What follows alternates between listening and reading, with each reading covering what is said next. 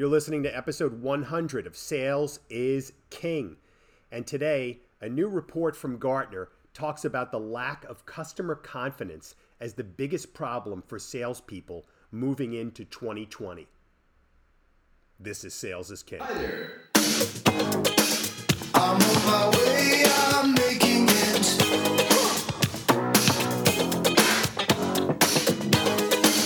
I've got to make it show, yeah.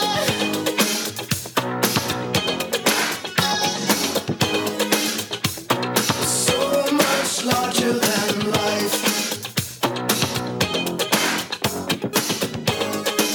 I'm gonna watch it growing.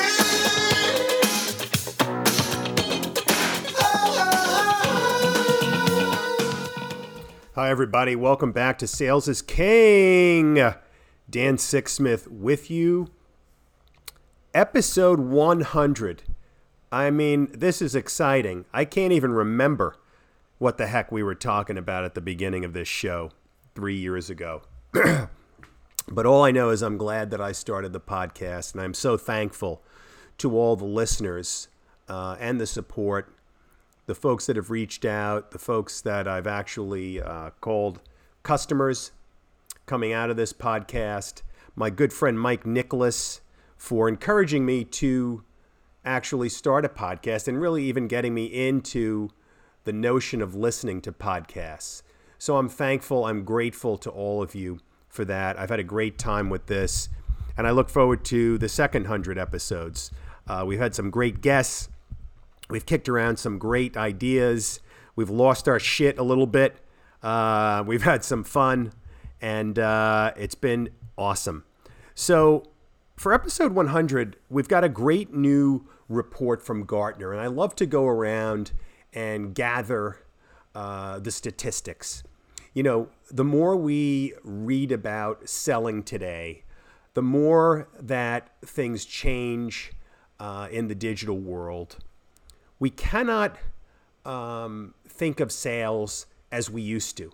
We have to be able to figure out how to leverage intelligence and data and statistics, you know, what buyers are saying, what buyers prefer, right? Because ultimately, that's who is going to give us the money. You know, Grant Cardone says, "Who's got my money?" And it's true, you know. These buyers are the ones that are going to hand over the money that's going to go ultimately into your bank account and to you and your family. And the more of these folks that you can convert to deals, the more money you are going to make, the more people you are going to help. So the Gartner study is very interesting, and it talks about customer confidence. And it's interesting, you know, when you first read about customer confidence, you're saying to yourself, well, maybe the deal is that the customers are not confident in me as the seller. They don't have confidence in me. And that's not the case. What they're saying is that they're actually not confident in themselves. And we've talked about this, right? You know, the buyers and their ability to make a decision and what's going into some of these big decisions today and what's at stake and the element of risk. And we've talked so much about how do we turn around the risk and show the buyer that there's actually more risk in standing still than moving forward. And I want to look for the statistic in this article that to me was very telling. I'm just trying to get to it. I know it said 89%. Here it is. 89% of customers report encountering high-quality information during the purchase process. That's great. But the problem is that they struggle to make sense of all of this high-quality information. And they are significantly more likely to settle for a course of action that is smaller and less disruptive. Ironically, the majority of suppliers and sellers unwittingly exacerbate this very problem by focusing both content on and sales conversations on thought leadership and high levels of expertise, all in an effort to stand out in the customer's eyes. This article by Brent Adamson, who you may know from the Challenger sale, and I recommend that book to you guys if you are, I'm just fixing my mic a little bit here, getting it to a little bit higher, and fixing my little studio. Brent Adamson and the Challenger sale is a must-read. Very interesting. It came out about 6 or 7 years ago. It's all about modern selling. I don't subscribe 100% to it, but it's very interesting. You ought to read it. So Adamson goes on to say, to truly differentiate themselves in this environment, Gartner research has found that the best suppliers build customer confidence in themselves and their ability to make good decisions. So am I, as a salesperson, building customer confidence in themselves? Not me per se, but in themselves. So think about the psychology of this. When you approach a sale and a selling conversation, are you building confidence? Are you enabling, they call it buyer enablement, are you enabling the prospect to build confidence in themselves and their ability to make good decisions? The article goes on, to that end, leading suppliers equipped sellers to engage customers with a specific kind of information. They call it buyer enablement, while simultaneously helping the customer make sense of all the information they encounter. And they call it sense making. So, very powerful. This is not totally surprising to me. It may not be surprising to you either. But, we have to think about the psychology that goes into these B2B decisions, right? And what is on the line for someone to spend the company's money, right? We're a little bit luckier today in a strong economy, but think about this when things get tough, how much tougher it's going to be. We've been very, very, fortunate to have a great economy over the last few years. So you have to be thinking to yourself right now, if you have struggled in selling over the last few years, let's talk about that, right? Is it the product? Is it the company? Is it you? Let me know if you need help. dan.sixsmith@gmail.com. There's no cost. There's no charge. Let's get on the phone and kick things around. I'm happy to help. If it's something ongoing, we'll put something together. But I've spoken to dozens of you guys and gals, and it's been great. So how do you build confidence in the customer? In other words, how do you get the customer to the point where he or she feels good about themselves in order to make the decision? So there's a lot that goes into this.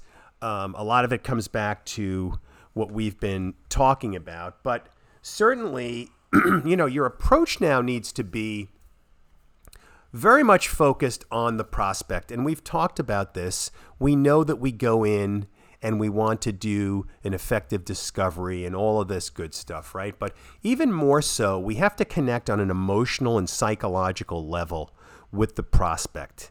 We really need to put on our therapist cap or our therapist, I don't know, have our therapist clipboard or whatever they use in their meetings, and really understand what is at stake for this buyer, personally and for the company. And we've talked about this in past episodes. What are they trying to achieve? What are the outcomes that they are trying to achieve? What are the risks they're looking to mitigate? How will your solution potentially help them? What are the personal consequences to not solving the problem, right? So that's one angle right out of the gate to think about, right? So we're going to think emotionally, we're going to think psychologically, we're going to understand what the buyer has at stake and his team or her team. What happens if they don't solve this issue. And it's not to try and scare the prospect. It's really to help them, because we know that they're going to be hesitant. We know that there's a ton of information. So that's point number 2, right? We've got this digital economy where people go online and they search and they've got all this information, right? And everyone's saying, oh, we don't need sales anymore. I can go online and just look things up. But no, it's not true, because if you hear what Gartner is saying, they're saying buyers are overwhelmed. They need salespeople to help them distill this information, to simplify this information. I was just talking with a colleague this week, and the best salespeople are good at simplifying things, right? Because oftentimes there are complicated choices. There are many different things people are juggling. Can you simplify the information? Can you get on a call, simplify what they've been looking at, add some content that maybe they haven't seen yet, and direct them, enable them, navigate them to the finish line? That's going to differentiate you from everybody else, right? If you're coming in with your schmaltzy, hey, I want to sell, and, the old vaudeville routine, that's not going to work, because you're going to be seen as self-absorbed, narcissistic, self-focused, looking for a commission check, zero interest in what the customer is going through, and no credibility. So, that's number 2. The next thing to think about is, when we talk about navigating, what does the prospect need to make this decision, right? He or she, let's say they have the content. You need to understand from a discovery perspective, how will they make this decision? What do they need? And from your experience what typically moves the needle. The pieces of content that are going to sway the decision toward you. The stakeholders in the organization, in your organization, that you need to bring in. So you know what I mean? So is it a technical thing? Is it more of we need a subject matter expert to come in? Do we need a thought leader to come in?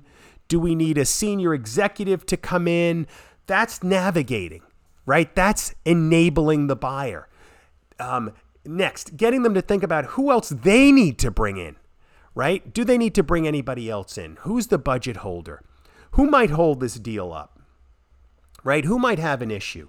What are the different, and of all the people in this buying process, what is important to each one of them? Who's going to lead the charge? So many questions, right? So you've just got to be curious. And it just tells me in these early calls, these early meetings, you really have to be doing due diligence. You have to be a superb listener, right? You really have to absorb. You have to connect with people, and you have to understand in detail what their process is and how you can get them to the finish line. And this will be a differentiator, because the buyers are going to go with the sellers, the salespeople that know what they're doing, that can direct them in a professional way, that will simplify their path toward making a decision. So you need to have the content, you need to have your own process, you need to have the people on your side, and you need to have that emotional and psychological connection with the prospect. The follow-up, right? That's also part of this. And the follow-up needs to be tailored toward the situation, right? If this is a maniacal company situation where these guys are running roughshod all over the place, you're going to need to be more aggressive. You're going to need to send potentially several follow-up emails in conjunction with texts and phone calls that are all very professional. Just saying, that our next step was going to be this, and let's, discuss getting that back on the calendar. Even sending a proactive calendar invite. I've done that before. because sometimes they can't even see their way through the emails, but they do see the calendar invite. So the follow-up needs to be important. The follow-up needs to lead them. The follow-up needs to contain the documents or the process or the next steps that the buyer needs to follow. I'm even thinking now, which I haven't even thought about for myself, is to put together a buyer enablement roadmap, right? A little checklist to help the buyer make his decision, their decision, that maps to your own sales motion. So I'm going to think about that a little bit. You should think about it also, but a little kind of spreadsheet, and make sure that we're working side by side. It's almost like, and we've read this before, you become part of their team.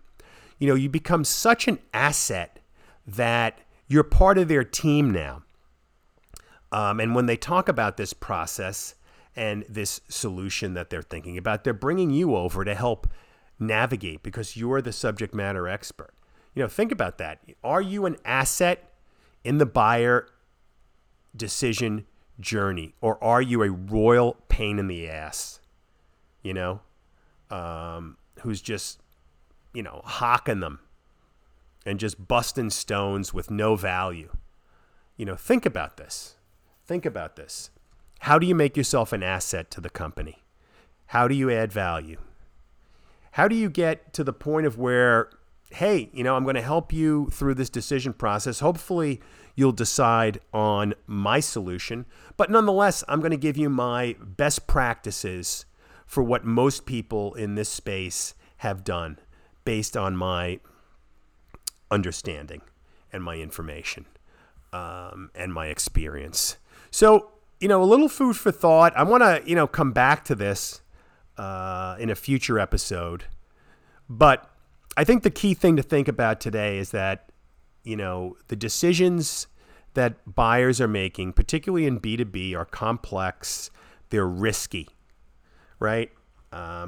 So show them the risk of not making the right decision, and show them how you can help them. You will enable them, right? You will build confidence in the customer themselves, right? So you have to have confidence in yourself. So if you're confident, I'm going to be confident as the buyer, right? If you care about me and you're connecting with me and you legitimately care about me on kind of an emotional level, on a psychological level, I'm more inclined to want to talk to you again.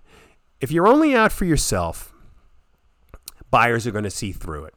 And obviously, we're all in business for ourselves, but it has to be with a focus on the prospect, with a focus on helping, with the understanding that perhaps you may not make a sale.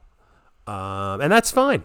You're not going to make every sale, and it's not always going to match up perfectly. So step back and think about this. Buyers want you to build confidence in them. How do you step back, and when you go into your next meeting, how do you get the buyer confident in themselves? Do it. Peace. I got a picture of a photograph of a wedding in a shell. It's just a burning ancient memory. I never kissed and tell.